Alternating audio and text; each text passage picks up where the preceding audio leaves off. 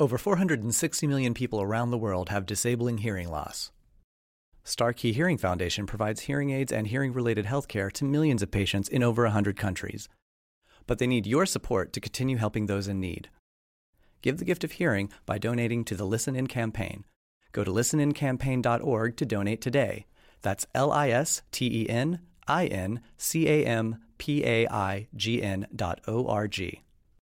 The following program is an MLWRadio.com production.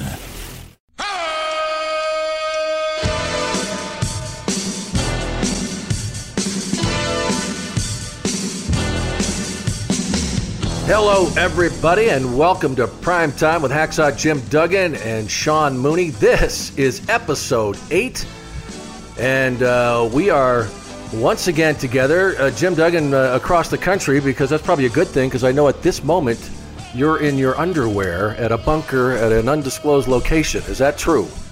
How do you know that, Sean? I mean, what do you got, spies? A satellite, a drone overhead or something, yeah?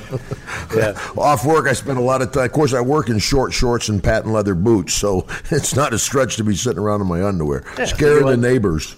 Yeah, and... But wait a minute, Sean. Wait a minute, brother. I know what you're trying to do, young guy. I got it, man. Trying to get me off my game. But first things first.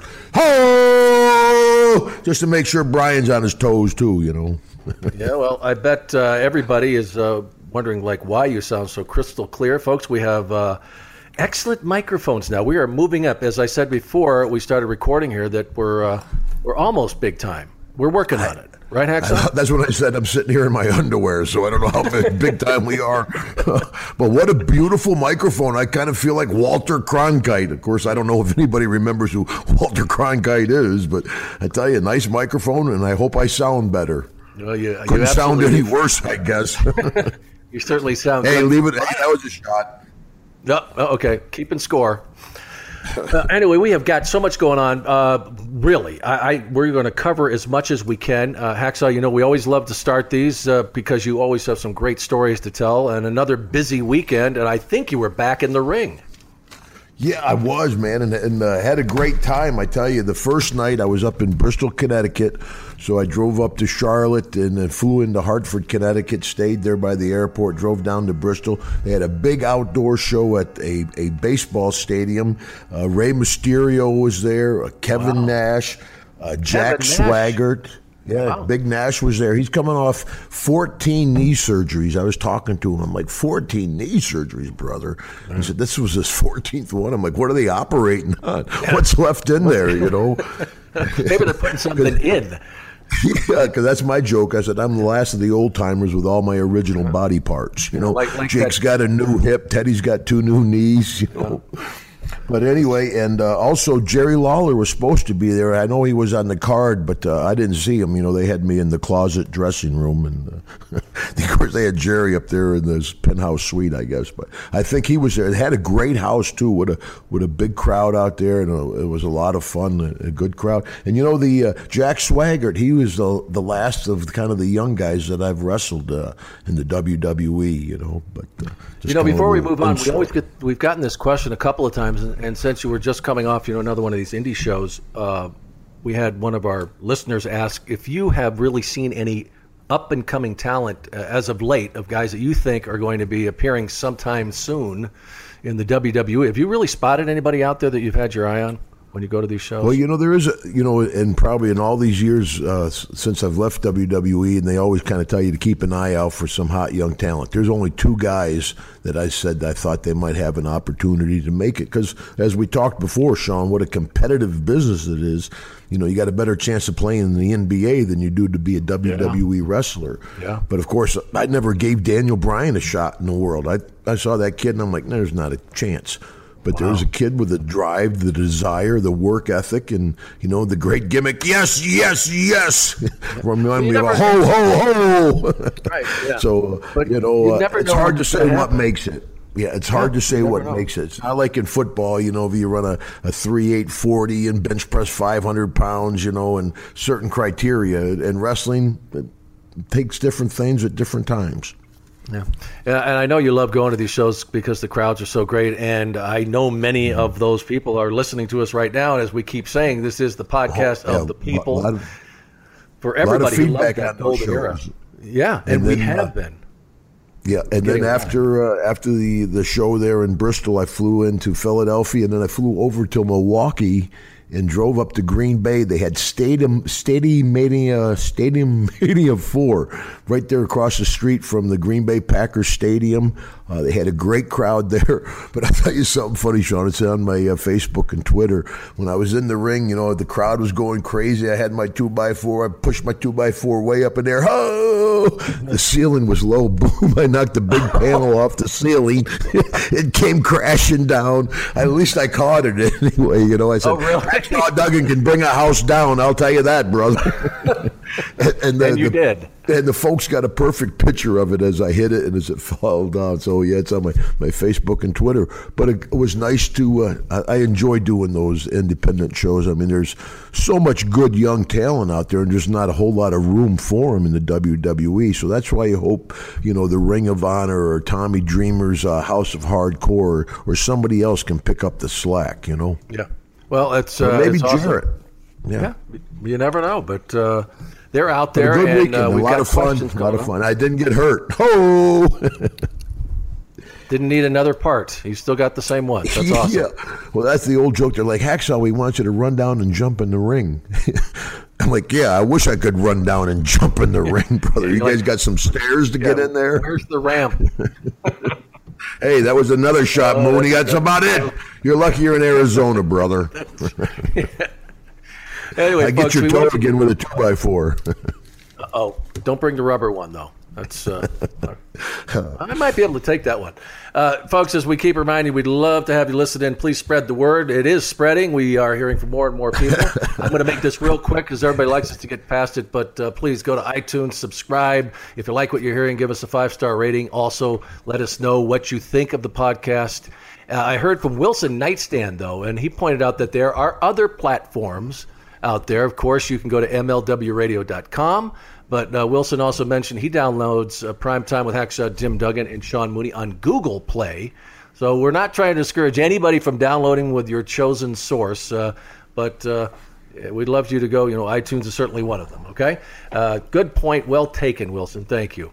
And also, Sean, I've been telling everybody, PTH&M, it's not a disease. It's not a disease. And you're telling everybody it's spreading. Come on, man. It is. That's a good thing. You get healthy from this. You get healthy from PTH&M. PTH&M. Yeah. You can follow us on Twitter. We love to have everybody following us. We have our own @PrimeTime, MLW. That's a great spot. I got a bunch of questions this week on our topic and suggestions as well for as we move forward. And now last week, we threw out to our listeners about sending some stories, superstars encounters. Keep those coming. I don't know how many we're going to get in today, but I'll try and get a couple. And you can send those to primetime@mlw.com, primetime@mlw.com. And once again, Jim, we ran a poll this week. Now, our 3 topics were, which was a big favorite of mine, but it didn't get many votes. Wrestlers. I like the poll stuff too, Sean. Yeah, no. I'm sorry. I'm sorry. I'm sorry, brother. I'm sorry. I'm a wrestler. Poll or poll? From that part of Europe. Which one you like? At this stage, brother, are you kidding? The young girls say, Hacksaw Duggan. My dad, he was a big fan when he was growing up. Yeah. Reminds me a lot of my dad. No, are you kidding? Or granddad? Yeah. Like I said, Flair and Hogan still call me kids so long as they stick around. That's right. You always hang out with older people. They're always the young guy in the room, right? Jake says he's younger, but I want to see a birth certificate. It's slippery. You look pretty rough. So as I mentioned, we had a poll going, and I liked the first one very much. Wrestlers in the movies. That did not get many votes. But I think we could make that a great podcast. Didn't get many viewers in the movies. Yeah, all of the performances. But you've been in a number of movies, and I'd love to. I've done a filmography on you. I've got it all ready to go, as well as a bunch of other wrestlers. But we'll get to that. I'll keep putting it up there every once in a while, and hopefully we'll get to it. The second topic was Ultimate Warrior, which we both have a number of stories to tell about. The ultimate one. And then the last topic was SummerSlam 1992. And Jim, that came out way on top, 63% of the vote. So that is what our main event is going to be today? Well, because I think a lot of folks are over in Europe were listening to the show. I think a lot of the fans that are kicking in on what they want to hear are from over in the UK and the rest of Europe. Yeah, well, that's really true. And if you remember back then... Yeah, go ahead. Well, Joe. what a card! Like you said, I'm sure you'll go through it because you got all that. You got all the knowledge of that kind of stuff, brother. But it was a great card, and what a big show to go to Wembley Stadium. And that was always a big deal to take SummerSlam as an outdoor show out to London, which is notoriously bad weather. To have an outdoor show of that size, of that magnitude, they were really throwing the dice, and it was a beautiful day. It was a gorgeous day over there. And into the night as that event went on. Yeah. Mm-hmm. And this is when I started getting back into this. There's so many things that I had forgotten about. I just really recall at that time, which I thought would be a great topic, as you mentioned. I'm sure you still hear from a lot of people from the UK, but in that period of late 80s is when it really started to take off in the UK. I know they had done other spot shows. They had taken people to the Middle East, a couple of times like that before. But this was where it was just exploding over there. And we were doing a lot of our events, or a lot of our shows were on Sky Television over there. And I used to do the event centers for that, and we would localize those shows. And originally, Jim, SummerSlam 1992 was going to take place in Washington, D.C. And the main event was going to be, the Ultimate Warrior, Macho Man Randy Savage for the championship, the WWF championship. Well, they started to realize that it was just exploding over in the UK, and they floated the idea of let's do the event over there. It was a huge undertaking. You can imagine, although it's not quite the production it is now, but it was a huge undertaking to take the WWF across the pond, as they say, and go over there. And it really turned out to be a tremendous event all the way around. But it was, like you said, it was already cooking over there pretty good, Sean. Yeah. And earlier in 91, we had did Royal Albert Hall. I mean, talk about that's right. I was there for that one. What a venue to go to, Royal Albert Hall. You think of all the artsy type folks that played at Royal Albert Hall. Like, I've played Royal Albert. What's the deal? Well, and remember that, Jim, though, you're exactly right, because the inside of that place is, it's royal. I mean, it looks the part. And it's one of those mystique buildings in the world, kind of like Madison Square Garden, Royal Albert Hall, and even Wembley Stadium. I mean, Wembley Stadium is, as a young guy, relatively young guy, to be over there, being in Wembley Stadium, or just going to Europe, as they're saying, how the WWFE expanded into Europe to say, hey, we're going on our first trip over to England. You're like, what? Oh my gosh, wow, holy smokes, It was exciting. And to get over there and be treated like the Beatles in the 60s. I mean, people having the airport staked out, the hotels, following the cars, motorcycle escorts on all sides of the bus. I mean, it was a thrilling time to be in the business. It really was exciting. And you mentioned Royal Albert Hall, and I remember being up in one of the balconies before the event had started and seeing, as I said, this, wonderful decorum there, this royalty. You were in these boxes at one time or another, throughout that. Sure, the Queen's box over there. Yeah, and here it is, a wrestling ring in the center of this place. And I thought, I'm like, wow. A lot of people weren't happy with that, I'm sure. But it was a tremendous event. It really was. Because so many people back then really kind of looked down their nose at professional wrestling. We weren't the black sheep of sports. We were just people just despised us almost. I mean, and really kind of good. But now you can't deny Royal Albert Hall. You can't deny 80,000 people at Wembley Stadium. You can't deny 40 years of the business growing. So it's... Was that your looking down whose nose, I love these the ballet type. They're like, I'm like, you guys ever sell out a stadium? Yeah, they ever put 90,000. Appreciate what you appreciate. I mean, everybody has different taste, and that's what makes the world go round. But wrestling fans are some of the best fans in the world, shown time and time again at WrestleMania, with folks from 40 different countries are there. Yeah. Had you been over there prior to that? To perform? Had you been over there? No, that was my first time. Are you kidding? Yeah. And I wanted to compare notes here because I remember, and I've mentioned this before, that there was a certain level of fame here in the United States. I know yours was way past any level I knew about, but I remember going over there, and it just was unbelievable. First, to be in another country and people know who you are. But as you said, it was way beyond that. It was rock star status for these superstars. Bret Hart mentions it a bunch of times, that it was at that level like Beatlemania to them. What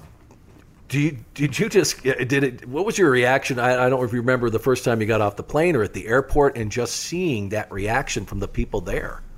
Well, I don't think anybody was prepared for it. No. You got off the plane and all these fans are asking for your autograph and stuff, and then you're like, there's more and more, and then people start running up to you, and then people are cameras, and then there's like a mob there, and they're like, get to the bus, and people are yelling, taking pictures, and now the police escort, and you're like, everybody's on the bus looking at each other like, oh my gosh, this is unbelievable. It was a thrill. And of course, everybody, they're always excited to you until Bret's behind you, like, get out of the way, Duggan, there's Bret Hart. Right, so you got to know where you are in the totem pole. But there were young women crying. I remember just really, it was exactly like that, and it really, I think it took everybody. By nobody surprise. could have predicted. And of course, we would do all the morning talk shows. I met. We were out partying with Michael Douglas and Grace Jones one night at Stringfellows. That was the hot club in downtown London. And we'd be head of the line people. We'd pull up. They're like red carpet, cut the line off, bring in the wrestlers, And even back in WWE, back there, some of my favorite keepsakes are the tour books they would give us. And they would have all the hotels we're in, all the local gyms, restaurants. I mean, they were all hardcover, really fancy. I mean, now I get my WrestleMania booklet. It's, stapled together. But back then, the tour books were really cool. It's something really neat to see. Yeah, and it was just incredible. And at the time, as I mentioned, they saw what was happening over there, and we had been over there before, but they took this leap and to fill Wembley Stadium. Now, folks, Wembley Stadium is a gigantic stadium. Rugby is played there. Soccer is played there, and the crowds there are unbelievable. Yes, football, exactly. Their version. And to fill that up is unbelievable. Now, I'm going to be telling you a lot of stuff. You're going to learn a lot about this behind the scenes and some of the numbers. I hope that you'll bear with me, but I think it all kind of brings into perspective what this event meant to the WWF at the time, and in expanding the exposure into Europe. As I say, two of my favorite podcasts, Something to Wrestle With, Bruce Pritchard, and of course, What Happened When with Tony Schiavone, hosted by Conrad Thompson. Jim, they may have rumor and innuendo, as they say, but this podcast, Primetime with Hacksaw, Jim Duggan, and Sean Mooney, PTH&M, as you love to call it, has backstories and intrigue. And I don't know of many other events, Jim, that has more than this week's topic. Okay, so let's get into the backstories, okay? We'll just set this all up. It took place on Saturday, August 29th, 1992 at Wembley Stadium. It didn't air live on pay-per-view. A lot of people maybe you know that. I did not know that. Yeah, they actually taped it, and it didn't air until 2 days later. So I said, it was August 29th when the event took place. It didn't air on pay-per-view until Monday, August 31st. And this way they could control it all. And as we get into this, they had two main events to cater to both the American crowd and, of course, the UK crowd. You had the Macho Man Randy Savage facing the Ultimate Warrior for the WWF Championship, and then you had Davey Boy Smith taking on Bret the Hitman Hart. So we got a great question from Rafael Rodriguez. And he asked about the different venue. He was the one that asked about it being somewhere else. They did consider other locations, but as I mentioned, it was Washington, D.C. Now, the WWF made $2,200,000. That's not pounds in revenue from admissions for that. 445,000 the previous year. It was down, okay? But the company sold 1.5 million, 1.5 almost in merchandise at that SummerSlam. Which was the largest amount of merchandise revenue at the WWF to that point. And another opportunity here to explain is, like, you hear about buy rates all the time, Jim.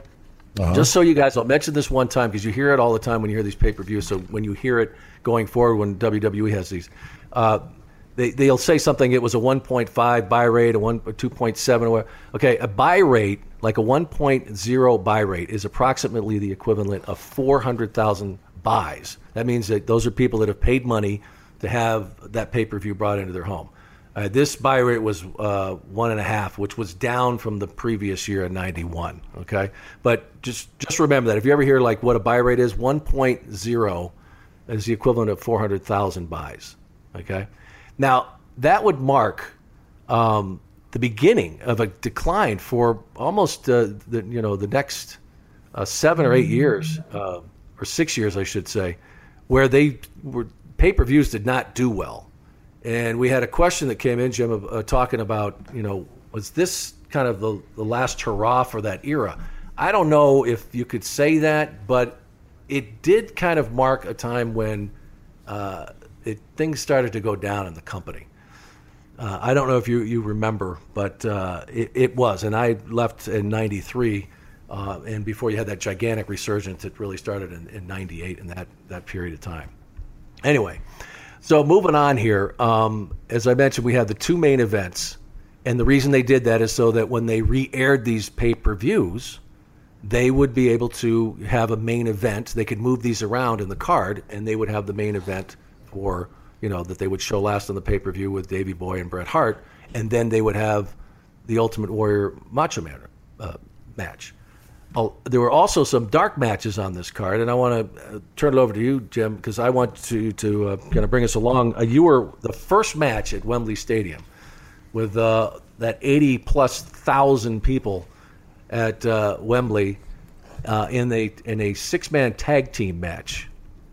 Do you remember this one? Actually, with the Bushwhackers. We talk about this quite a bit because the guys I get along with pretty well, of course, are the Nasty Boys. I know Jimmy Hart really well. Luke and I are buddies. Butch is back over in New Zealand. And even Jock, the Mountie, I get along with him. So, but we talk about that match because actually it went quite long. I think it went like almost 12, 13 minutes, which is a long time on that card out there. But we always joke, we did 5 minutes before the match start. Butch would walk over to one side of the ring and go, yay! I'd walk over to the other side of the ring, I'd go, ho! Luke would go over to the other side of the ring and go, oh! And we'd go around the ring 4 or 5 times making noises. And the crowd was just so into it that it was electric. We had the place, the whole place was yoing, haying, and yaying. Yeah, you'd been at the Silverdome and with the 93,000. How did it compare as far as the electricity in that stadium? Because you could really feel it just watching it. Yeah, you could, but the deal about the Wembley Stadium, which was a big gamble, was that it was outside, and if it had rained, I mean, like you said, the company was kind of struggling with the pay-per-view deals. That was a big type gamble that McMahon seems to take quite often, and it paid off for the guy. And, of course, at Superdome, he had the 93,000 people all jammed in there in one place. So it was more intense. But the electricity from the fans, they were just so excited. They were so appreciative for the WWE to bring a pay-per-view over there. It was fun. We had a great time, and it was a great show. And I know a lot of people are wondering, I'll hear from people, and I might as well have been a real technical match, though. Not exactly. Just guessing. I don't remember it being a real technical match. Yes, and it was probably one of the more entertaining matches on the card. Yeah, of course, and that's what I'm telling you. That I know people are going to send me emails about. Why was that a dark match considered? And they say that the other match on the which I will get to, the matchup with Virgil and Nails was featured in the podcast. Sean, as a talent, though. Yeah. As a talent, that's a lot of pressure. You're kicking off the show. Hey, open the show. You want to get them up. You want to get them hopping. You want to have a good match. You're kicking the show off. As a talent, getting ready to go out that curtain for the opening match, it's a little bit of pressure, especially over there in Wembley Stadium. Yeah, and those fans really, they love and hate you. They're like both sides. I mean, they are so, fired up. That I guess the pressure was on you to go out there and open the show, and it sounds like you guys did a pretty good job. Well, of course, there's Ultimate Pros right there. Of course, the Whacker's been around longer than myself, and of course the Nasties were hot right then. And Jimmy Hart, maybe one of the more underrated managers there are out there. No matter what job, what if I was owned any kind of profession, I wanted to run a guy like Jimmy Hart working for me. Jimmy's not happy unless his beeper's going off, his cell phone, he's on the phone. He's going 100 miles an hour all the time, and he was a really good manager, too, with the mouth of the South and that megaphone. You could always use it for a gimmick. Yeah, and he is so talented, and we should do a podcast one day with it looks Jimmy. Great. The guy looks great. He doesn't age. No, and he doesn't, but a lot of people don't. And a Legend House alumni. He's one of my Legend House buddies. Which, Sean, excuse me for jumping off subject right here, which I tend to do a lot, I guess, when I hear about. But it was just a little over 2 years ago, my best friend passed away, Roddy Piper, God bless him. There at another Legend House guy, and I just wanted to take a minute and think of him and one of the best ever. We miss you, Pipe. God bless you, buddy. And I know that you knew him for most of your career, but you two really became close during that Legends House shoot. And we're going to do a podcast on that, I promise, folks, where we can really get into that relationship and also what went on there. But Legend House, it's about 4 stories. Yeah. 4 shows. Yeah. But go ahead. I'm sorry, Sean. Yeah, but you mentioned Roddy, and I think anybody that follows wrestling on Twitter, it was just blowing up. I mean, every single anyone that had ever been associated with him or had been a big fan of his was tweeting about the memories they had with him. I have the fondest memory that when I went to the 1000th episode of Raw, and he basically adopted my son Kyle. I mean, that whole night he was just so awesome. And I told you, he gave him the shirt off his back when we left that night. He loved kids. He gave it to him. Yeah, and Kyle's never forgotten that. He still has the shirt. He won't wear it because he doesn't want to get it torn up or anything or sweat in it or anything because Roddy gave it to him. Like you said, we'll do a couple shows on Pipe one day. Yeah. Absolutely. Well, let's go back to the Wembley Stadium, brother. Okay, so that matchup, you end up pinning the Mountie, who was one of the Rougeau brothers. And we had that whole place over in Wembley Stadium going, USA, USA. I mean, people were like, they couldn't believe it. But back then, of course, we've always been allies with England, and back then it was really strong. Yeah. Was that, when you look back, was that one of the greatest crowds that you've ever performed in front of? Would you consider that? I think looking back at it, it sure was, to be out in front of that many people in a foreign country and have them respond and welcome me into their country and Butch and Luke like that. It's a thrill. You're not kidding. Yeah, and you always hear so many negative stuff about places in these big cities, London, Paris, being so rude and stuff. It was a great reception. Yeah, and following you guys was a matchup between Papa Shango and Tito Santana. That was also another one of the matches that was not seen on the pay-per-view broadcast. And then Papa. Oh, excuse me. Well, go ahead. I want to hear a little bit more about Papa because we don't. That's the first time he's ever been mentioned. Well, yeah, I was just going to say, he's a godfather to a lot of people, but he always will be Papa to me. Yeah. I mean, he was a big, impressive, strong man. Probably still is. He's 6'8", 320 plus, and jacked up. He was a powerful, powerful man, and. He like Kamala is one of those guys that scared the fans. Right. I was just going to say that. You mentioned, some of these guys where you'd see. Actually kind of scared some of the boys, too. But he would come out and people would just, run. Away from him. Yeah, the kids would run. Nowadays, you see all the kids with their autograph books run close to touch the wrestler. Back then, Papa come out with that smoking skull or Kamala with that mask. They'd all head the other way. Yeah. Are you sure that's not... And a quality man, obviously, Papa. He's a good man, and 2 good guys, Tito Santana. I use Tito as an example because so many folks always hear the negative stuff about professional wrestling with, Scott Hall or my good buddy Jake. They hear all this negative stuff. Tito, there's a guy that's been very successful. He's been with his wife forever. He's put his 2 kids through Ivy League schools. They're both very successful as boys. there's a guy that's successful in our business. Yeah, and in life. Quality person. Yeah, also, in between, they had these main events pretty close. Who won that match? Papa and Tito. That should have been a good match. Papa Shango was Papa went over. Yeah, Tito. Also, in between the two big matches, the Warrior Savage and the Davey Boy Bret Hart match, there was a match, Tatanka versus Berserker. But because of time constraints and for whatever reason, it did not. Probably that first match went too long. Yeah, well, I'm sure. Who was that first match anyway? Who was that guy who started this all out? But Tatanka versus Berserker never made the podcast. I mean, I keep saying podcast. I meant the pay-per-view broadcast.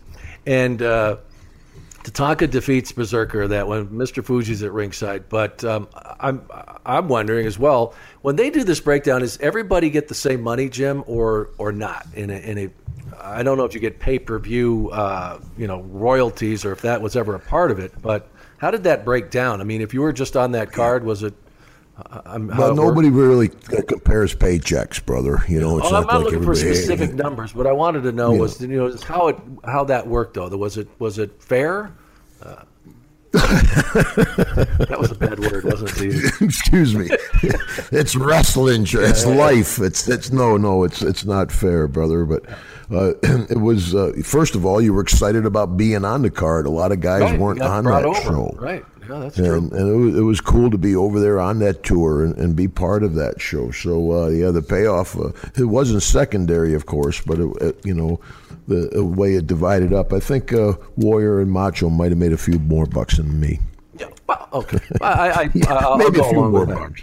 But I just was wondering, as far as it broke down throughout the card. Yeah, I'm sure it broke down through the card. If you didn't make the pay-per-view broadcast, I was just wondering if it was the same thing, because those guys probably if you were on. I would imagine if you were on the not the podcast but the pay-per-view, you'd get an extra. Yeah, they'd people probably throw you a bigger stop bone. plugging the podcast. We know you got a podcast. We got it.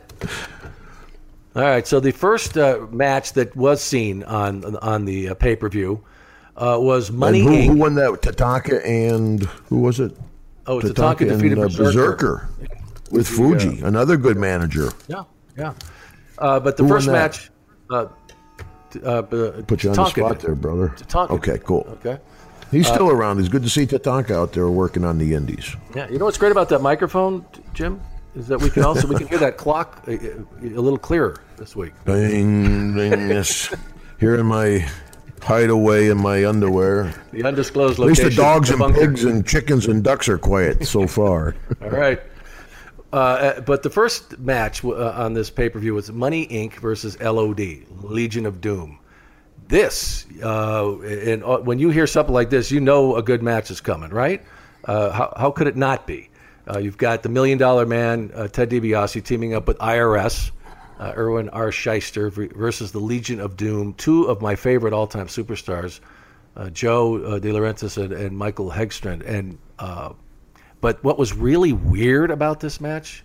Do you remember the strangest thing about this tag team match, Jim? Because I think I might, but go ahead. I'll let you. Well, Paul Ellerling was a very tough guy, a great manager when he was a manager. He had Rocco the Dummy with him. Do you remember this? They had a dummy. Is that one of the bookers?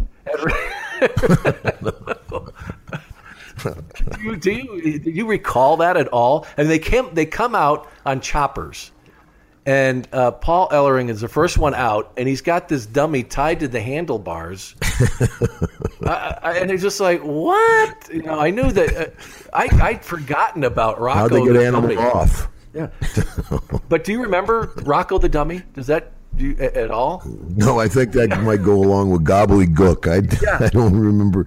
Yeah, we were probably still celebrating with Butch and Luke. Yo, yay! Yeah. You're headbutting people and licking them. Licking them. But what I thought you were going to talk about was Hawk. He was over there in the Hells Angels. People of the UK fell in love with him. Yeah.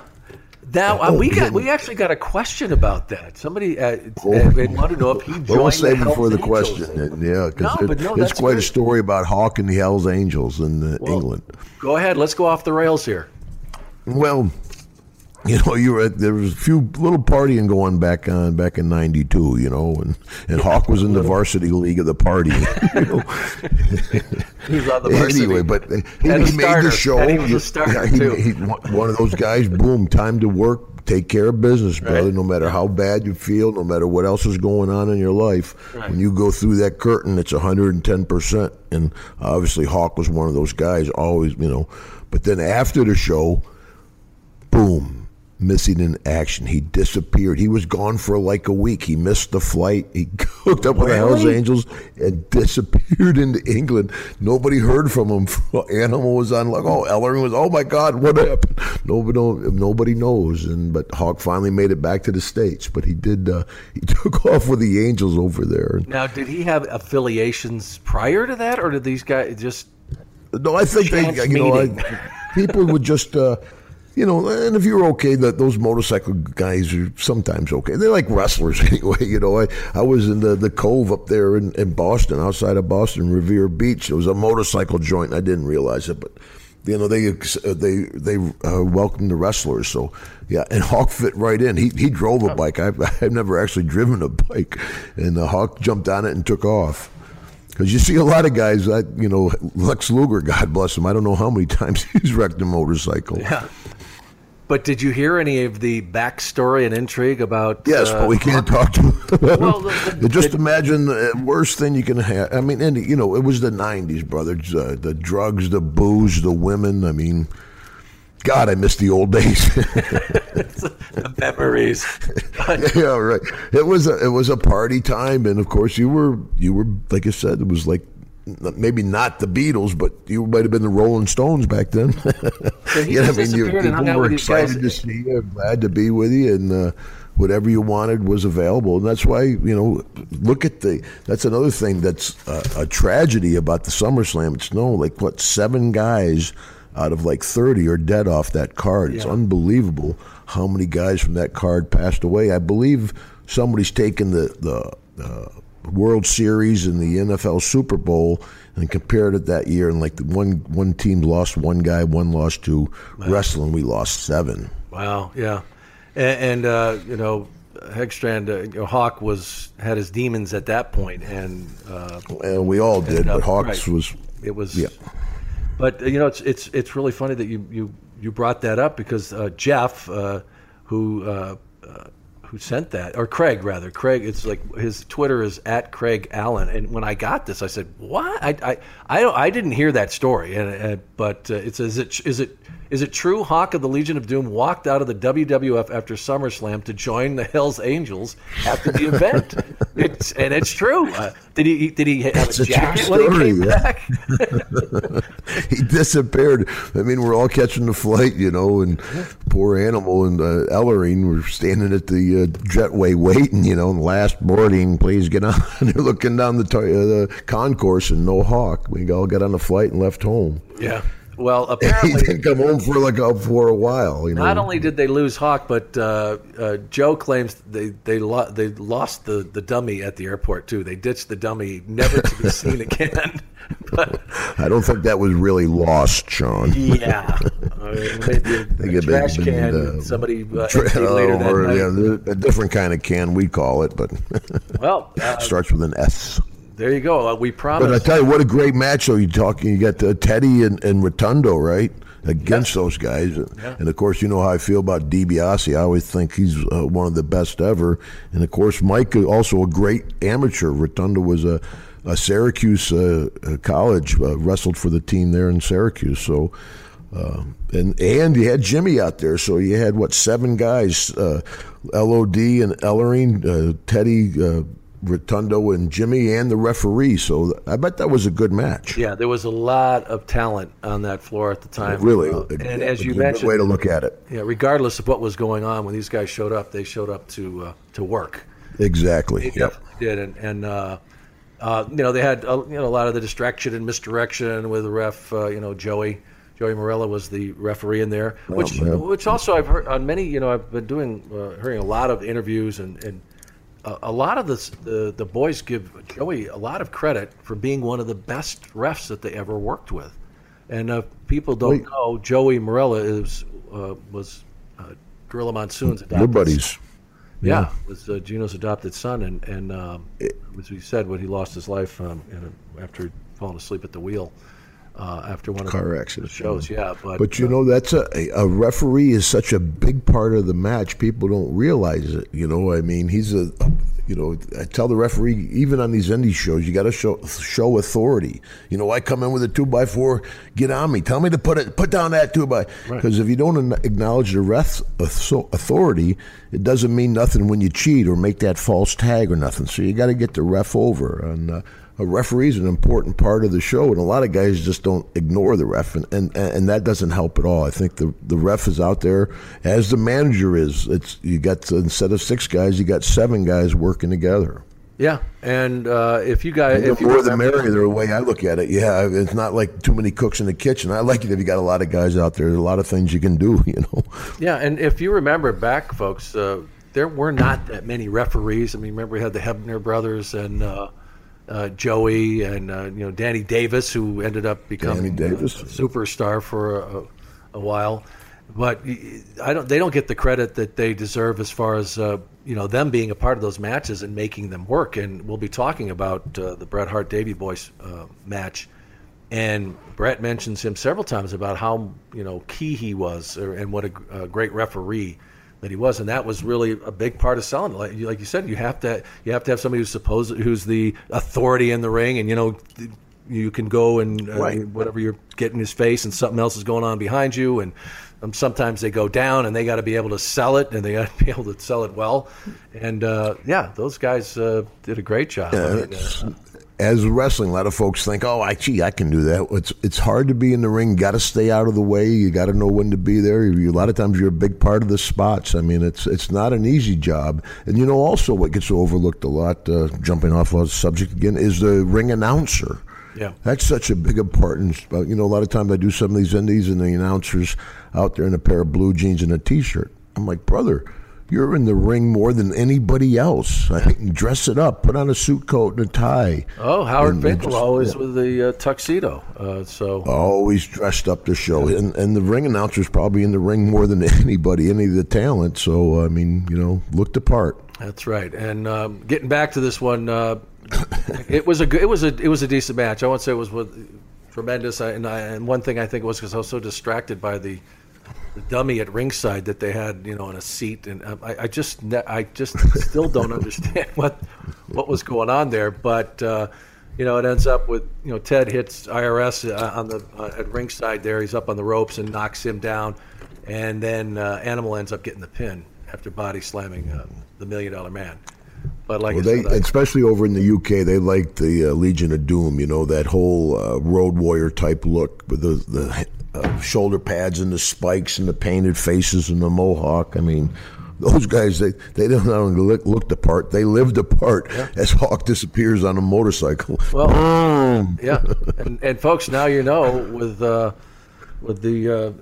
in this matchup, Hawk got on his motorcycle and just rode right out of Wembley Stadium and hooked up with the Hells Angels. So, thank God he made it back, though. Yes, he did. Following up this one, and it is a completely forgettable match, if not for one big reason: Virgil versus Nails. Right now, surprisingly, that was on the pay-per-view. Yes, it was. It was, or a podcast. Maybe with Virgil's. That's a shot, Sean. Yeah, I got to count him when I can get him in on you, buddy. Yeah.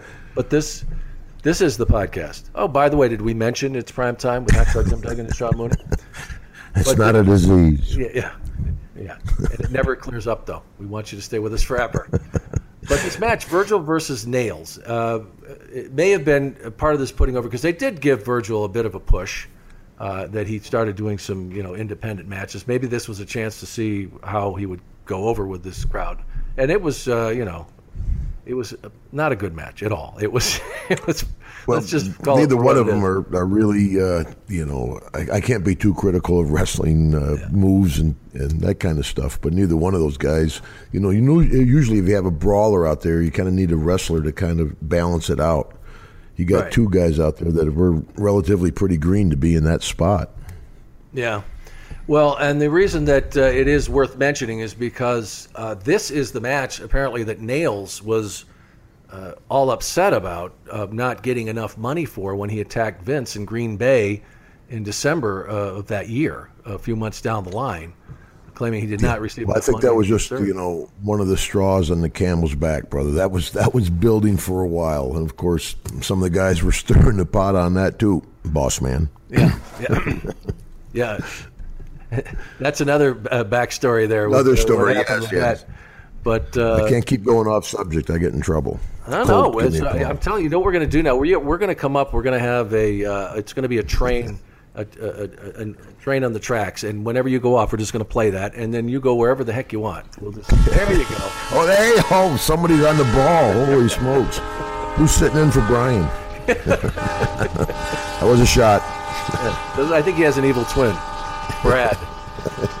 But so anytime you want to go off the rails, you That's okay. Feel free, because I love hearing these stories. I'm telling you that one about Hawk disappearing, and I want to hear those stories, Jim. Maybe we'll have to wait until we get off here, but I'm sure you got some good ones. But pretty much anything you can imagine happens. Yeah. It's amazing though that actually happened. That Hawk did right off the sunset. Well, he fit right in. I mean, and it's not like he had to change his gimmick to fit in with the Hells Angels. Are you kidding? I think a couple of those guys got mohawks after he left. Yeah. They got tattoos. Right. Right next to Mom, right, was one for Hawk. Let's not get the Hells Angels mad at us, okay? We're not at all. Not at all, okay? Guys, we're all good. All right, so that match really, it was really sloppy, and it was 4 minutes too long, and I think it was 4 minutes. In the end, Nails ends up brutalizing Virgil with the nightstick, and they have to come out and break it all up. But I really wanted to talk about that one because that is the match supposedly that Nails was attacked Vince over because he didn't get enough money. A lot of people talk about this SummerSlam, and we'll get into it more as we get through the card by sometime tomorrow around noon. That they were disappointed in this card, but the two matches, the main events, really saved it. And this is another example that Shawn Michaels versus Rick the Model Martel was the one that followed up this Virgil and Nails match. At the time, Sherry was really big in the WWF, and she was supposedly Shawn Michaels' valet at the time. Okay, and then the Model, remember, he starts a little intrigue with Sherry, and they're doing a little winking at ringside, and then this is the big, the two going to be fighting over the love of the sensational one. So Sherry's at ringside as they go at it, and then I remember one of the things they kept doing in this match was pulling each other's tights down. Just to give you an idea what was going on, Bobby Heenan, who was doing play-by-play along with Vince, one of his lines was, "I've never seen so many smiles in my life," which I thought was the line of what a crack of the pay-per-view. Yes, they were cracking up everybody. Exactly. They end up, and also the part of this was they weren't supposed to touch each other in the face. They end up, of course, blowing that promise, and Sherry faints on the apron of the ring, and they're battling away, and she's supposedly out, and they keep brawling, and then Shawn comes back for Sherry to carry her back to ringside because she's his woman, and then he starts carrying her, and then, of course, the Model wants to get involved in this as well because she should be with him. So he knocks Shawn down, and this goes on down the aisle all the way back to the behind the curtain backstage. Now, Jim, do you remember how far it was to the ring?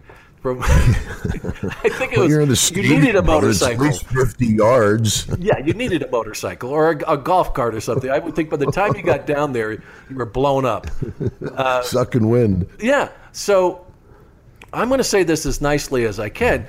Sherry was not a petite woman. Is that fair to say? I know nothing's fair in wrestling, but she. Okay. And I don't know how many. Maybe if we said it was in stone, how much she weighed. But anyway, you see Sean. He's going well to pick proportioned though. Yeah, no, and she looked good. I'm not saying not all. She was in great shape. Well proportioned. And the outfit that she had on was every time she turned around, she mooned the audience. Okay, so Sean is. There's a lot of moons over in Wembley there between the three of them. Always. Right. So I'm surprised the ref didn't do a moonwalk. Yeah, that's all that was missing in this one. So he's going to carry her back, and he just gets her in like a fireman's carry, puts her over his shoulder, and starts heading back, which would probably Sean work. did with Sherry. Yeah, Sean did. He's going, all right? And then, of course, Rick comes, the model comes, and they're probably, 20 yards down the way, and he knocks him down, and then Martel picks her up. And he's walking, and you see him, he goes, because Sean's recovering from the attack, and you could kind of see in his face, like, okay, where is he? Attack me, please. I just did a whole match, and I'm trying to get back, and it must have seemed like everybody's watching you. Yeah, getting backstage must have seemed like trying to get to Scotland. I think these guys. And so that's a pretty politically correct way to be putting it, brother. I'll tell you. Yeah, you danced around that pretty good, Sean. So he comes and But Sherry, she was a big girl, but she loved that match. Are you kidding? Have the Heartbreak Kid and Rick Martel fighting over you? Yeah, exactly. Sherry would love it, man. Yeah. But it was what double DQ, I believe, wasn't it, or something, or double count out, or a double. So they didn't put Sean over, surprisingly. Yeah, but it was another odd match. It just they didn't really get to do much in the ring, and like I said, they were doing the pull the tights down thing down, which was to me was just kind of a cheeky type of show. Match. Yeah, it was. Yes, it was very cheeky, especially over in England. Yes, that's exactly right. It was. The women loved it. Are you kidding? I'm sure. A lot of the guys probably. Yeah, I'm sure to say there are probably a lot of guys in that audience liked it. Yeah. So they finally get near the curtain, and then Rick comes out with a bucket of water, and who gets it in the face? Sherry. Humiliated in front of 80,000 people, and she goes off screaming. But what stood out to me, though, is that just how far they had to go. And Martel, you could just see on his face, like, where is he? Come on. Hit me, please. Yeah, where is he? So that one ended up, it was like two matches. Like, what the heck? Up next on that card was the Beverly Brothers, Bo and Blake, and the Genius, who was their manager, and then the Natural Disasters, John Tenta, Earthquake, and Typhoon. Big Quake. Yeah, and Fred Ottman. Another huge athlete, Big Earthquake, amateur wrestler. I think he out on the West Coast somewhere, either California, Oregon, I believe. Was a sumo over in Japan. Yeah, that's right. I don't know if many people know that, but he was, and he does not. He looks as Caucasian American as. Yeah, but he was big enough to sumo. That's for sure. And another one. He's one of the 7 that has passed away. Big John. Big and man. Typhoon, what a pair out there. I mean, you talk about natural disasters. Legit 2 big, huge. I mean, huge, powerful men. Yeah, Tenta went about like 470. And Typhoon, I think he looked heavier than he was. I mean, he was around a little, like shy of 400 pounds. But he looked a lot lighter, But think about that, though, Jim, about how much they were carrying around. And they moved pretty well. I mean, Earthquake moved very well in the ring. I mean, he could do a lot. Do that like almost like Yokozuna's Banzai drop on, He would drop that big butt on you sometimes. You'd feel like a human suppository up on either side of the cheeks. Another cheeky show. Oh, but and going against the Beverly Brothers, everybody used to bust their chops because they had those purple robes they wore to the ring, and they're like, did you guys get those off the windows at the Night's Inn? I mean, where'd you get those purple robes? I'll tell you, right? Yeah. Well, and it's a little surprising. I mean, the Beverly Brothers, they gave them a pretty good push in 91 and 92, but they just never, and that was pretty much it for them, Jim. They didn't get much of a push after that, and then they were pretty much fodder for the other tag teams after that. Right. Well, they give again, the tag teams were much more prevalent back then too. A bigger part of the show. Lots of good tag teams, but there's a chance where they gave the guys the ball to run with it and gave them the opportunity, and they had trouble carrying the load, and boom, back into the mix. Yeah, and and the genius. I mean, the genius. He was definitely a unique character, Lanny. I got along with Lanny, still do, and he is. He's an intelligent man, but he can get on your nerves a little bit too. Yeah, he is. Not that I ever get on anybody's nerves at all. Never. Just leave it alone, Mooney. I've had it. Just ask Deborah, right? She. Yeah. Ouch. Big guys have feelings too, Larger feelings with bigger nerve endings. I feel like you're keeping a big list. There's the shot list. All right, Mooney, when I see you. I'm on my 5th page. Are you kidding? I'll be looking forward to seeing one day down the road, Sean. We're going to have a good time, but let's take care of business first. Come here, Mooney. But that match, I think we're off subject. Where's the train? Oh, I don't know. Did we go? Ryan, you're sleeping on us over there. There we go. All right, coming back to the station. I can see it. I can see Scotland. Oh, there it is. Talking about can't wait to meet somebody. Brian, boom, bang, zoom to the moon, Alice. All right. Who gets that, right? We're almost getting to Scotland now, so let's get back to the matchup. That one ended, I think you know how it wrapped up with the natural disasters squashing the Beverly Brothers. And Earthquake ends that and he comes down on I think it was Bo's chest. I mean, it was like squishing a frog. You could almost like his eyes bulged out because he didn't do. Earthquake usually kind of did that thing where he came down, and he was still pretty balanced on both of his legs. This was kind of like a one-leg slide, so that of the 467 pounds, I think 437 of it came down on his chest. That did not feel good. Well, that was hard for a guy that big. I couldn't believe he would land on his knees when he would do that and move in the first place, And, of course, that's the old wrestling deal where they say, I saw a guy throw a punch and he missed him by 6 inches. I'm like, yeah, but you see when he hit him by 6 inches. Well, it goes both ways, and that was 6 inches in the plus column there. Yeah, well, I think it was more of a foot because, man, you just see when he would come down on people. Yeah. Oh my God! That's a lot of weight. And he was. I mean, size equals strength. Those guys that are that big are powerful. That's why Andre, just powerful men. Don't spend a lot of time in the gym. Don't do a lot of bench pressing and deadlifting and stuff, but are just personally powerful. Yeah, and I've told the story where Andre knocked me off the set that one night, and to him it was, if you're like a normal person and you just open your arms, just like with emotion. That was all he did, really. But because of his massive size, when he would, like you said, when he put his hand on your head, it was like a crane was picking you weight. up. Just boom. Yeah. So he'd paw you around like a grizzly. I mean, he just push you around. Yeah. Come up next after this one. What? Okay. I was going to move on. I was just going to say the same thing with Quake and Typhoon, that big men would push you around like that. But who are we talking about next, brother? Repo Man, Barry Darsow, which member of Demolition.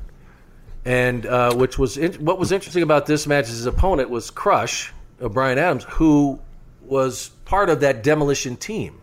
And, of course, as we mentioned, Barry, who became Repo Man after the Demolition was, no more. And no mention. There's nothing at all in this matchup that is related to that. Which they have different gimmicks, but it just was interesting to see these two guys in the ring, because Bill, was no longer really doing much, and because his health was not great. But I want to go off the rails here real quickly. Because you ready for this, Brian? Because this is, and we should do a story. We should do a podcast on this, Jim. That there's that high school in Robbinsdale, Minnesota. How many wrestlers went to high school together? And Darsow went to this Robbinsdale, Minnesota. Robbinsdale. Robbinsdale. Yep. And something was in the Kool-Aid there. Yeah. Kurt Hennig. Rick Rude, Yeah, Brady Road Boone, Warriors, yeah, Berserker, Nails. yeah. That's John Nord, right? And Scott Simpson, and Yeah, a lot of guys. It's a lot of the old school guys lived in Minnesota, and that probably had something to do with this. But can you imagine what that high school was like? I mean, really, you think of these guys. Yeah, that was a good group out of that place. You're not kidding. It was. But I'll tell you, Barry Darsow, there's a real survivor in wrestling. I met him down in Louisiana as a Crusher Khrushchev. Right. He was doing the Russian gimmick, and Barry's a big, strong guy too. He was a big bench presser and a deadlifter and squatter. He'd do those big three, and he was a powerful guy. But there's a guy that adapted, as we're talking about Terry Taylor with Red Rooster and One Man Gang with Akeem. There's the Repo Man who did the Demolition, who did the Crusher Khrushchev, which did whatever job they needed filling. Barry made it work for him. Yeah, exactly, and he did. He kind of pulled this off for the Repo Man. He certainly it was a unique gimmick, Yeah, it was. He had the mask on, and it was kind of like, course Crush is not one of the 7 guys that have passed on us, and he was a physical, impressive guy. I mean, he was a big, tall, strong person. Yeah, and 43 when he passed, Brian Adams. But when they were, part of that demolition, that to me, it signaled when it really started to fade, because you mentioned last week, and we did mention demolition, and it really bothered me because I knew there was another connection to this, that Randy Cawley was one of the original guys who came, was part of that gimmick with Bill.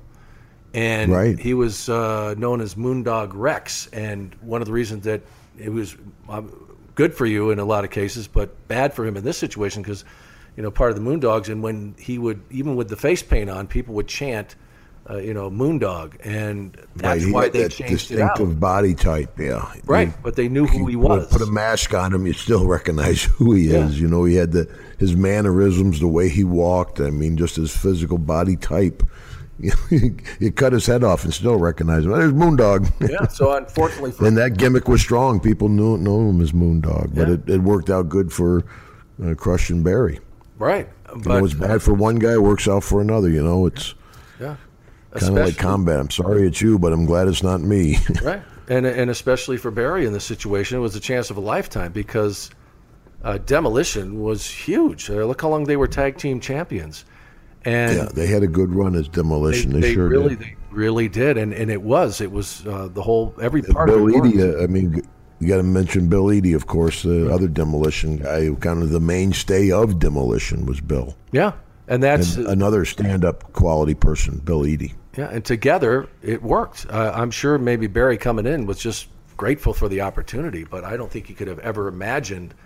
What he made it work too. I mean, Well, sometimes, right, Jim? I mean, you never know. You put two people together. You never know. Right? You never know what's going to work. Whoever thought a 2x4 would work? Yeah, well, there you go. And he would never. After that, like I said, when Crush started joining, it worked for a while. But I really felt that was the beginning of the end for Demolition, and it was. And they tried other things with him, like Crush had his bit going for a while. But it ran its course. Yeah. But I mean, what a great tag team that was with Axe and Smash. This match was okay. Good ring music too, or entry music. Yeah. Oh yeah. People, you just played a few bars. Everybody knows what it is. Right. But that match ended up. It was a decent brawler match, and Crush, which I never quite understood, did the head crusher thing that for submission, and that's how that one pretty much ended. Gets a submission on that encounter. What else was interesting in this broadcast, Jim, is that Vince was pushing the WBF, and in between these matches a couple of times he pushed Ico Pro, which we've talked. I know that I think you've probably flinched there because it brings back the memories of when those bodybuilders were around. But it just brought back to me that what a big push they were trying so hard to make that go over. Another example of McMahon taking a shot at something, supplements. Let's try IcoPro. Let's try XWF. Let's try bodybuilding. I mean, the guy will definitely take a shot at things. Yeah. And now we get to the two big matches really that made this event. Now, as I mentioned before, what they did was with these pay-per-views is that they basically had two main events so that in the North American audience and other parts of the world would have the Ultimate Warrior and the Macho Man Randy Savage for the WWF Championship. And then to play to the UK crowd, they had Bret the Hitman Hart take on Davey Boy Smith for the Intercontinental Championship. This match, and this what happened before live at the event, it was the Warrior Macho Man encounter. And they had built this up for a long time. And the rivalry really started in 1990. It moved quickly along in the timeline there, but at one point Randy was forced to retire, if you remember that, after he lost to the Warrior, and then Randy would be reinstated in November of 1991, and he would eventually take the championship from Ric Flair. And that's what kind of set this whole matchup in motion when Randy took the title at WrestleMania 8 in 1990 on April 5th, prior to this event. And so Flair gets involved with Mr. Perfect, and because Flair was not given a rematch, and they are doing everything they can to mess with this title match. And Warrior or Perfect somehow gets involved where he's going to be one of their managers. I don't know if you remember this angle, but it just got tremendously confusing and did as this thing ran out. But the thing about this match, Jim, if you remember, it really, watching it again, showed me that Randy Savage could get pretty much anybody over in a matchup, in this one against the Warrior. Would you say that is pretty true of Randy Savage? Yeah, with two, obviously, of the iconic top five guys ever in pro wrestling, Warrior and Macho, and Warrior probably one of the best top two or three gimmick guys ever. And Macho, not only a great gimmick guy, but a great worker. And like you said, he could get the best out of anybody. And, looking over that match, I see they went 28 minutes. I mean, unbelievable that Warrior would go 28 minutes, after introduction and the run to the ring and shaking the ropes and all that exertion he spends going down there. And, Macho was able to get that out of him. And, that Macho, I, of course, always think is, like I said, one of the top three ever. Yeah. Well, I think that match even went longer because, as I said, that this thing didn't air live, and they had the ability to cut a few things out, and as they did, okay. I think in the Bret Hart and well, that's what I get for trying to prepare more. No, but I'm trying to catch up with it here from the pay-per-view. Google never lies. Well, but your point, neither do wrestlers. Don't let me neither do discourage wrestlers. You. Don't let me discourage you from doing homework. I love that, Jim. But my point of it is that's another shot, Mooney. I tell you, you're way ahead on points. But I think Randy, to your point, I think he got more out of him than that even. And if you look back and remember what Warrior's, shall we say, limitations were in the ring, there was a long list. And and I can't throw no stones.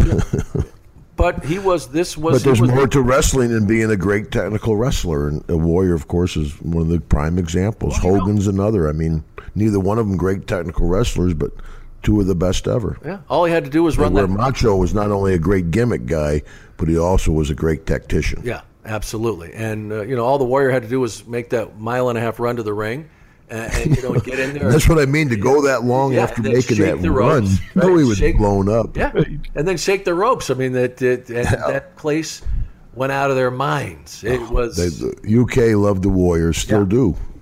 Yeah, exactly. And Randy.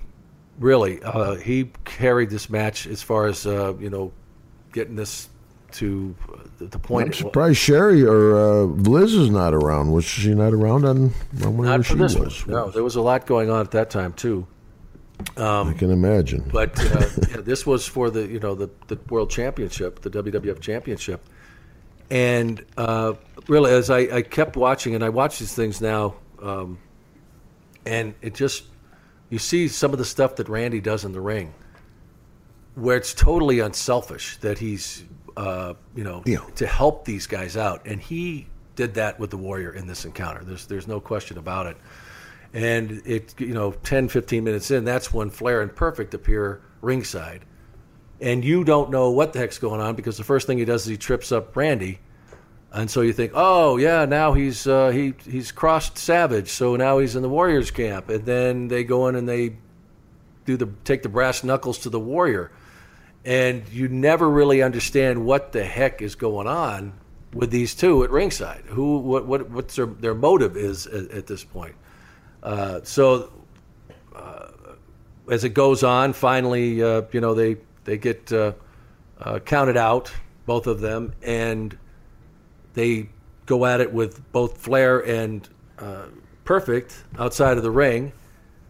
And then they end up, because, they retains the belt, and the Warrior goes back into the ring, and they end up leaving arm in arm, and they're supposedly united. So you don't know. Who leaves arm? I kind of lost you there, Sean. Who leaves arm in arm? Warrior and Randy.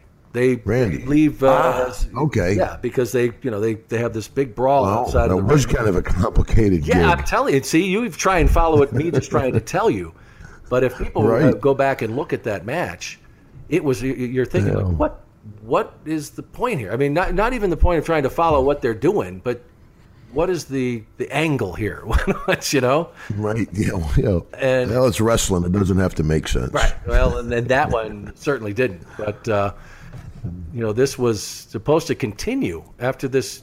They had big plans for this. They were going to carry this on with the Warrior and Savage, with Flair and Perfect involved. And then they brought in Razor Ramon, who, Scott Hall, who, they had big plans for him as well. But this is when he first came in, and they got him into this mix. And then Warrior, prior to that year, he had done the disappearing act, or said, "I will disappear if you don't pay me this money" at another SummerSlam. And now he doesn't. Part of this angle is going to be him turning heel, and he refuses to do it. So by November of that year, he's gone. And so that was it. That just kind of fizzled out. And, of course, they went on from there with, the championship and Randy and all that and everything else that went on from that point. But, and we've talked about this before, but you think about the opportunity that Jim, the Warrior, the Ultimate Warrior, had with the WWF, WWE, and he just pissed it away. I don't know another way to put it. I kind of disagree with you there, Sean. I think the guy had a hell of a run. It could have been a bigger, longer run. Well, of course. That's what I'm saying, though. But what he had, and what it could have gone. I mean, he could have another decade. I mean, really, come on, he could have had a run like Shawn Michaels. But it was relatively short in that. But he was gigantic. And my point is, that he just didn't get it. Well, look at the long-term deal. Now they have the Ultimate Warrior statue and the Warrior Award at Hall of Fame banquet or dinner.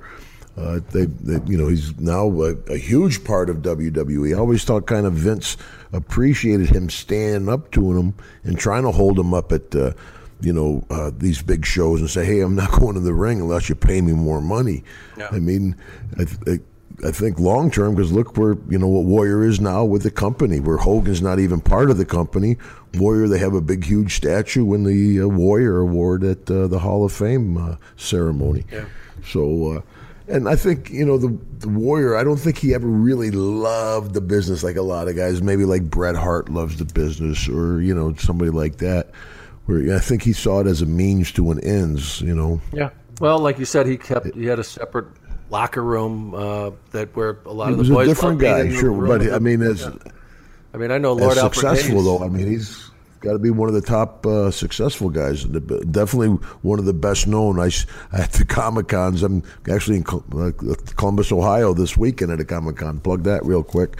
But you see a lot of Ultimate Warrior folks dressed up. You still see guys with the face paint. still one of the more popular wrestlers ever. Yeah. Well, but I think, but a different person. And I tell you, I mean, I look back because I worked with him a lot, and I remember thinking at the time, you know, boy, what an opportunity you have here, and you're just not understanding. And I think as fans would say, you know, I think in some ways they feel cheated that they didn't get more of him. Because they did. They loved the guy. They loved the Warrior. And there's a guy, you know, there's more to life. And back then, that was not a job. That was a lifestyle. You were consumed with work, and you were working all the time. So, you know, maybe the guy, he made enough money where he could say, hey, I'm not going to kill myself. I'm going to enjoy my family. He seems to be quite a family guy, and made the move and made a conscious decision. I mean, that's a decision like John Cena. When you're the marquee guy with a company like WWE, forget your private, personal life. You're going to be working all the time. And I'm not saying that's what happened with the Warrior. I'm just saying that may have been a deal. And speaking of fans feeling cheated, I hear that a lot with CM Punk, you know, when guys leave early. So who knows why folks do it. Yeah. Well, and many people are dying to get that opportunity to be there. It's hard to understand why some guy turns his back on a business and walks away. Yeah, that's exactly right. Because you certainly know that you know it doesn't just happen. All those places where you were, and some nights being out there where it's not exactly a packed house, but you go out there and you give them everything. But really, Jim, I mean, I'm sure you gave everything you had in front of 50 people as you would in front of 93,000. That's the old joke. You know, everybody wants to wrestle at WrestleMania. He goes, I want to be a wrestler. I said, well, sure, 80,000 people, movie stars, fly over with the planes. I said, you got to do Minot, North Dakota in January after a 10-hour drive with 20 people in the building. Then if you still want to wrestle, talk to me. Yeah, that was like that quote I had from Bobby Heenan talking about, I can't wait to do it again. It had almost been, killed and had burned by a cigar, and I'm thinking, and got $5, and I can't wait to do it again. And so we'll move along here, Jim, because I'll keep you all night, but I will try and keep this to a point where we can say goodbye on this podcast. But going into the next week, right? Yeah, exactly. Marathon podcast. Yeah, no kidding. But it was, that I'm sure they were building up to carry on, and the thing was that Warrior had other plans. He wasn't about to follow a certain line, and that was it for him. After that encounter, they had The Undertaker and versus Kamala. I'm just going to say the entrances, I think, were longer than the match. So after that, that was probably a good. Well, that's the deal. That's the old saying: we're not selling time, we're selling excitement. Yeah. So you don't want Taker and Kamala going long. That just exposed the business. You got two big men out there. Go ahead and let them beat on each other. And you had Paul Bearer. I think you had Kimchi and the other dude out there with Kamala. I mean, so again, not a technical match, but people. The Undertaker's interest, that's probably 80% of his gimmick. I'll get heat with that. Well, that was... Folks, I enjoy watching the Undertaker's entrance. They're elaborate. Yeah, he was great. He came in on, I think it was an old... Taker, the best run of anybody in the business. Yeah, it was an English hearse, which is different than the ones you see in America, especially back then. But, the big, tall hood over the back. And there's, I tell you, over in the UK at any Comic-Con, you'll see hundreds of Undertaker impersonators. It's a common costume over there. Yeah. Well, this was definitely during the rise of the Undertaker, and it would go on way, way beyond what we saw that day at Wembley Stadium. I want to get to this match because this is the one that really I think should have been the main event, no matter what they did with this pay-per-view. Bret Hart versus Davey Boy Smith for the Intercontinental Championship. Davey, in a sense, was a local boy from Wigan. I believe is how you pronounce his the town. It's in England, right? Yes, in England. And that was a shot, Sean. I have my own list, Jim. He might be the fan favorite over there, I think. Oh, yeah. Go ahead. I'm sorry. There was a lot going on at the time between Davey Boy and Bret Hart. As most know, they were brother-in-laws. With Davey married at the time to Bret's sister Diana, and they worked that into the angle. It was two families torn apart, But in an interview that Bret did with Kayfabe Commentaries, which is out there, you can look it up, folks. But you hear Bret's words on what happened in this during the process of this match as they led up to it, and then finally happened in London. According to Bret, they knew about 2 months before they were going to have this match in England for SummerSlam, and Bret saw this as a great opportunity to have a tremendous match, and not only that, but to help put Davey Boy over. And they did he said it was sometime in June or July that they actually did kind of a warm-up match just to see how they would work together, because they never really had this matchup like this before. And he said it was terrible. And so Bret walked away from that, and he was determined to make this a classic match, one of his best ever. So over the next 2 months, all he did was think about this match. He said he could close his eyes and see every spot on how this would go down. And he tried to get in touch with Davey Boy. He says for 2 months, that whole summer, he could not reach him. And in fact, did not see Davey Boy until that Saturday before the event in England. And that Davey Boy confessed to him that not only had he not really trained or anything, but he had been on a bender for 2 days and hadn't slept in 48 hours. So at this point, he's, he knows absolutely nothing about what's going on in this match. Did you ever hear anything about the lead up to this, Jim? Yeah, well, I'm sure, Davey Boy wasn't the only guy that couldn't pass a piss test that day. Right. I mean, there was which now as I talk about the kids, microphone. The kids are so much more professional nowadays. Yeah. I mean, you're not going to have nobody in the day of a pay-per-view having a big hangover or being up all night. I mean, a different level of professionalism maybe. But back then, I mean, there was a rock and roll era, and you would come right from the club and get caught in rush hour traffic on the way to the show. I mean, I don't know if I was a Davey Boy, in your hometown, your home country, Wembley Stadium, you're the main event.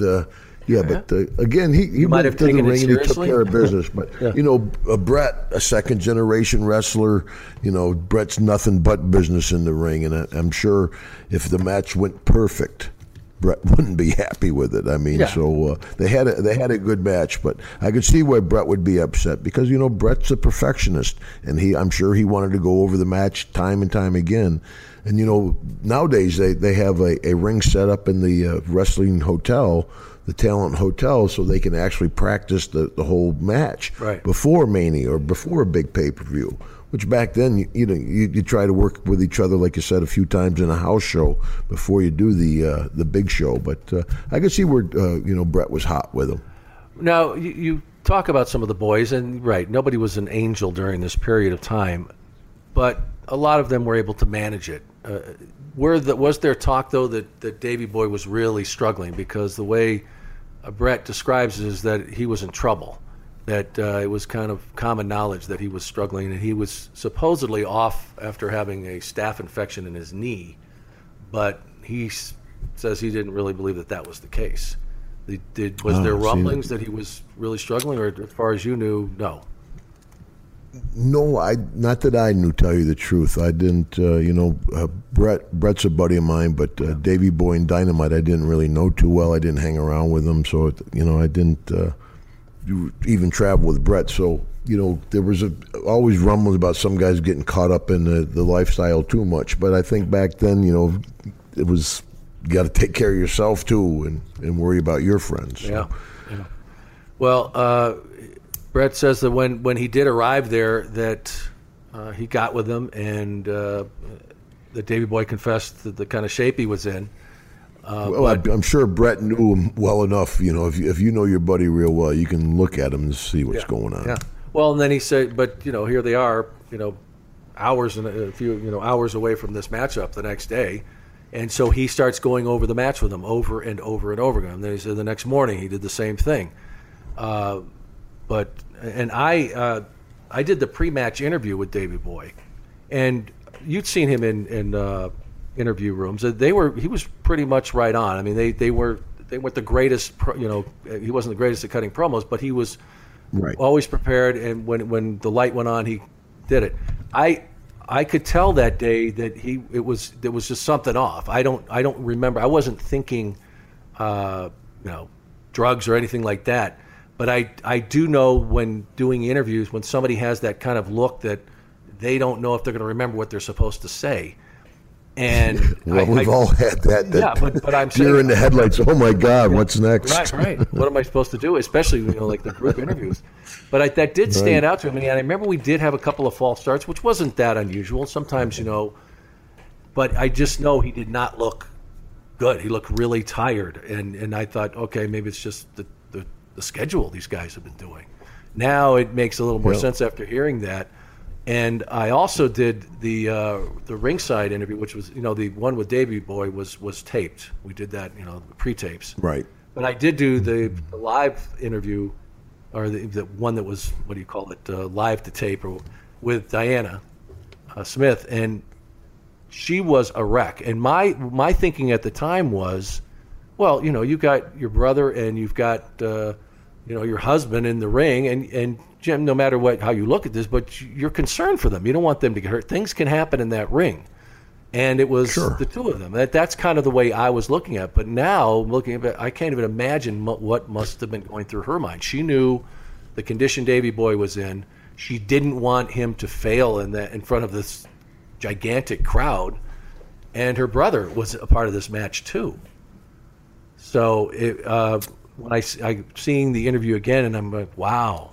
I can't even imagine what she must have been going through, because that family, and it must have been. And like I said, Bret and Davey were tight too, and you wonder if back in the day, if Davey just took a couple gimmicks to get through the match, that was the deal. You take a couple to go down, you take a couple to go up.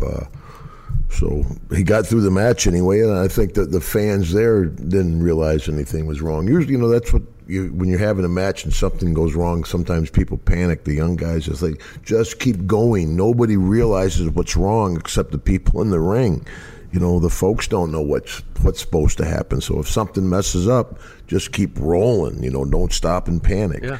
And I think that the people at Wembley Stadium, they were so excited to have one of their own in the WWE main event at SummerSlam. I think Davey, as long as he showed up, he would have had the people in the palm of his hand. But I think he put on a good match, if he was under the weather. Well, and as I go on with this match, as I go on to talk about this, Jim, though, he went beyond that.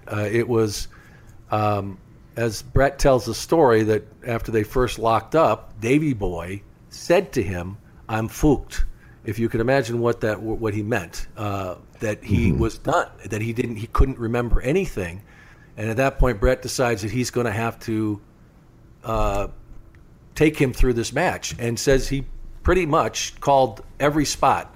But I'll tell you however that happened, however that went down, with that knowledge, it was one of the greatest matches I think I ever saw. I hope that you'll go back and take a watch of it sometime, Jim, because he didn't miss anything. There was no.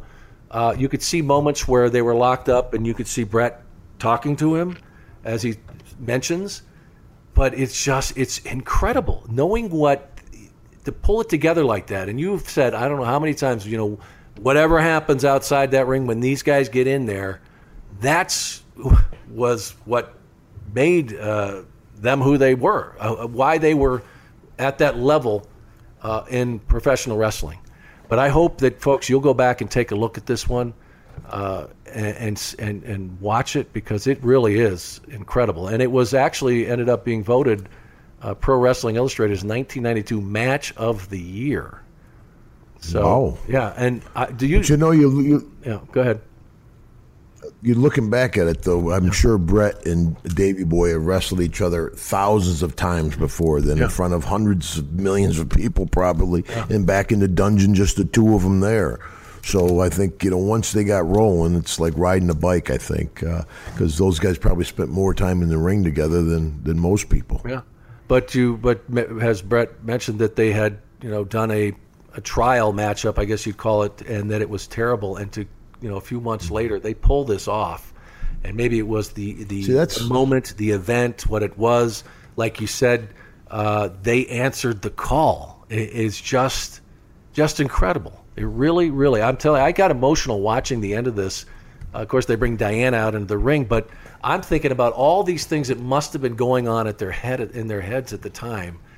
Diane just absolutely relieved that they, got through it and that, they pulled it off. Yeah. And of course, the emotion she had for these two individuals. But what Bret must have been thinking, and Davey Boy, thinking of that at the beginning of that, is he's fooked and going to what they did is just amazing.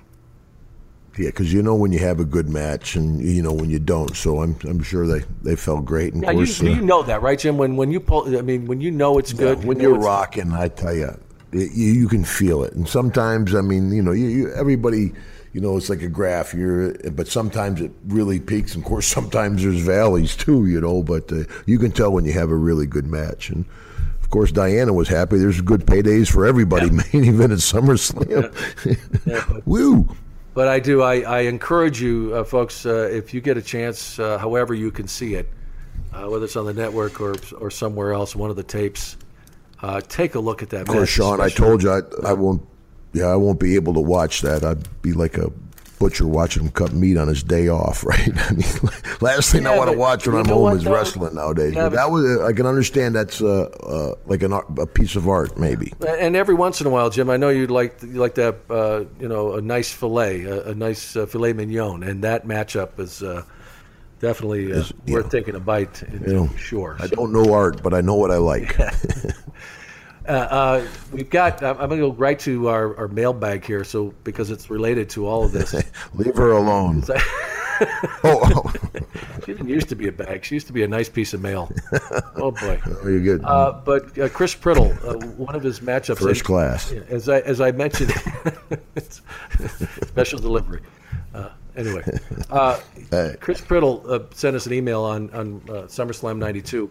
And he said, did you feel, because I told you at the top of the podcast how this event got a lot of mixed reviews, and that much of the middle card of the card on this was not good, and that it was the two matches that really carried it, the Macho Man and Randy Man. It really wasn't that strong of a card looking at it, right. Looking back, it wasn't that strong of a card. And if you go through, like, Meltzer did the runs down the SummerSlams, it was dead last. It's of the 20, it's like 25. But I think a lot of people enjoyed this event for a number of reasons. The fact that it was in another country, it was in the the United Kingdom. It just showed how much the WWF had taken the world by storm. I mean, it was really that was a beginning, and from that point on, it really spread into Europe and other places. They didn't do many other events outside of the country until later in the 90s, where they really started to do a bunch of pay-per-views. But it was a great event for many reasons, and that was one of them. Is that showing that how much of a worldwide entertainment venue, what that had become, what the WWF had become. And Chris Priddle asked, he wanted to know, did you think that fans were happy with that 92 SummerSlam as they were the year before with the 91? What do you think, how people reacted to that SummerSlam, Jim? Well, I think it probably would have done better if they moved that first match up to like a semi-main event. Yeah, I think so. Me and the Whackers, are you kidding? I could have easily slipped that one in there instead of the Nails Virgil match. I'll give you that for sure. Anyway, hey, that was a plug. I'll take that one. See? Good job. Right, but no, I think like you said, the folks were excited. Pay-per-view over in the UK outdoors, because that was a big deal. They had really no big covered dome stadiums over there at that time. And people realized it was a gamble for the WWF to go over there. Right. And they were excited. I think no matter who was on the card, they would have popped. But it was good, like I said, two good main events. And, even now you wonder when are they going to take a WrestleMania over there or to another foreign country besides Canada. Because I know the folks are clamoring for it. The fans in Europe and Australia are pulling for it. So. Well, never say never. Yeah, never say never. But a But production deal to get that all taken care I of. say the way that is now, because you know how big a production it was back then. Now it's Right. incredible. Like you said, the tractor trailers that are in the back of these arenas now is just amazing, just for the weekly shows. Yeah, So it's cool just to go back there and see how huge it's become. What a production! I mean, just what a machine. Yeah, it really is amazing. Once again, Jim, we're not going to get to a lot of these questions. I promise I'll keep saving them, but I can't keep you for the rest of the day. As I said, I would love to do that. But one question I did want to get in, and this Andrew Hunt, and I know you get this a lot, so I'd like to have you just answer it. And then, folks, if you ever want to know what his feelings are on this, you can go back to episode 8. But Andrew Hunt asks, he says, I'm 34 and finally living my dream of getting into professional wrestling. I've been training for a couple of months now, and I was wondering, what advice would you give me? Maybe any mistakes you made in your early days I should be wary of. So let's just put it out there, Jim, and like I said, we'll refer to episode 8 anytime we hear from people again. Well, I tell the same advice I tell a lot of kids I see at autograph sessions, Comic-Cons, independent shows. A young guy come up, Hacksaw, he says, got any advice? I want to be a wrestler. Yeah. I said, certainly. I said, get some golf clubs. I said, that's where the money's at, and a lot easier on the body. but no, always chase your dream, because who would have, like I said earlier in the show, said that Daniel Bryant would make it. So go ahead, do everything you can, get as much ring time on an independent show, do everything you can to chase your dream, but make sure you have something to fall back on, because the odds are against you in making it. But people do make it. I mean, a heavy-set guy couldn't see from Glens Falls, New York, 37 years later, still doing the deal. I mean, chase your dreams, and miracles do happen. And how do you start, if really, because there are some people you say, like, get golf clubs, but there's some people that really, if they are of that ilk, that will not give up. What do you do? Well, it seems there's a lot of schools around, but most wrestling schools are rip-offs. They'll go ahead and show you how to hit the ropes and charge you a couple $1,000s and give you a diploma and say you're a wrestler. Doesn't do nothing for you. Right. You take the diploma to WWE, they're like, yeah, get out of here.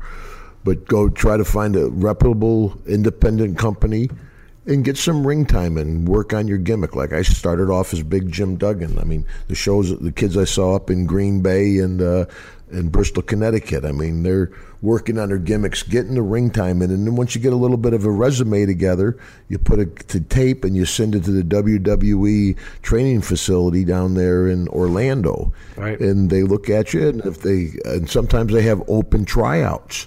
And boom, get yourself a few bucks and go down to the open tryout in Orlando. But, to make it, you got to get the ring time in. Yeah. All right, folks, that's what the advice from Hacksaw Jim Duggan. Nobody better to give it to you. He didn't ride a motorcycle. He didn't ride a golf cart. He walked every bit of the way to get where he is. So it's a lot of work, but if that's what you want to do. And it's been a good business for me. A lot of folks hear the negative stuff, and there's people that are successful in our business. So it's a dream come true. I've traveled the world. I raised a family doing something that I love, and still at 63 years old, I'm still doing something that I enjoy. And after, what people remember after all these years is just the old WWF days. Very few folks are talking about Georgia Championship Wrestling or Mid-South. I mean, that was the golden age. All right, folks, we're going to wrap up this one. Please continue. Oh, wait, Sean, yes? I got another one. Oh. No. Get the train out now. Yeah. Let's keep going. There we go. I've had it with you, Brian. That's it. Anyway, please continue to help us spread the word, folks, about the podcast. It's available at mlwradio.com, of course, through iTunes and all those other platforms. Please do. Also, we want to hear from you at Twitter. That's at PrimeTime MLW. All right, Hacksaw, take us home. Ho!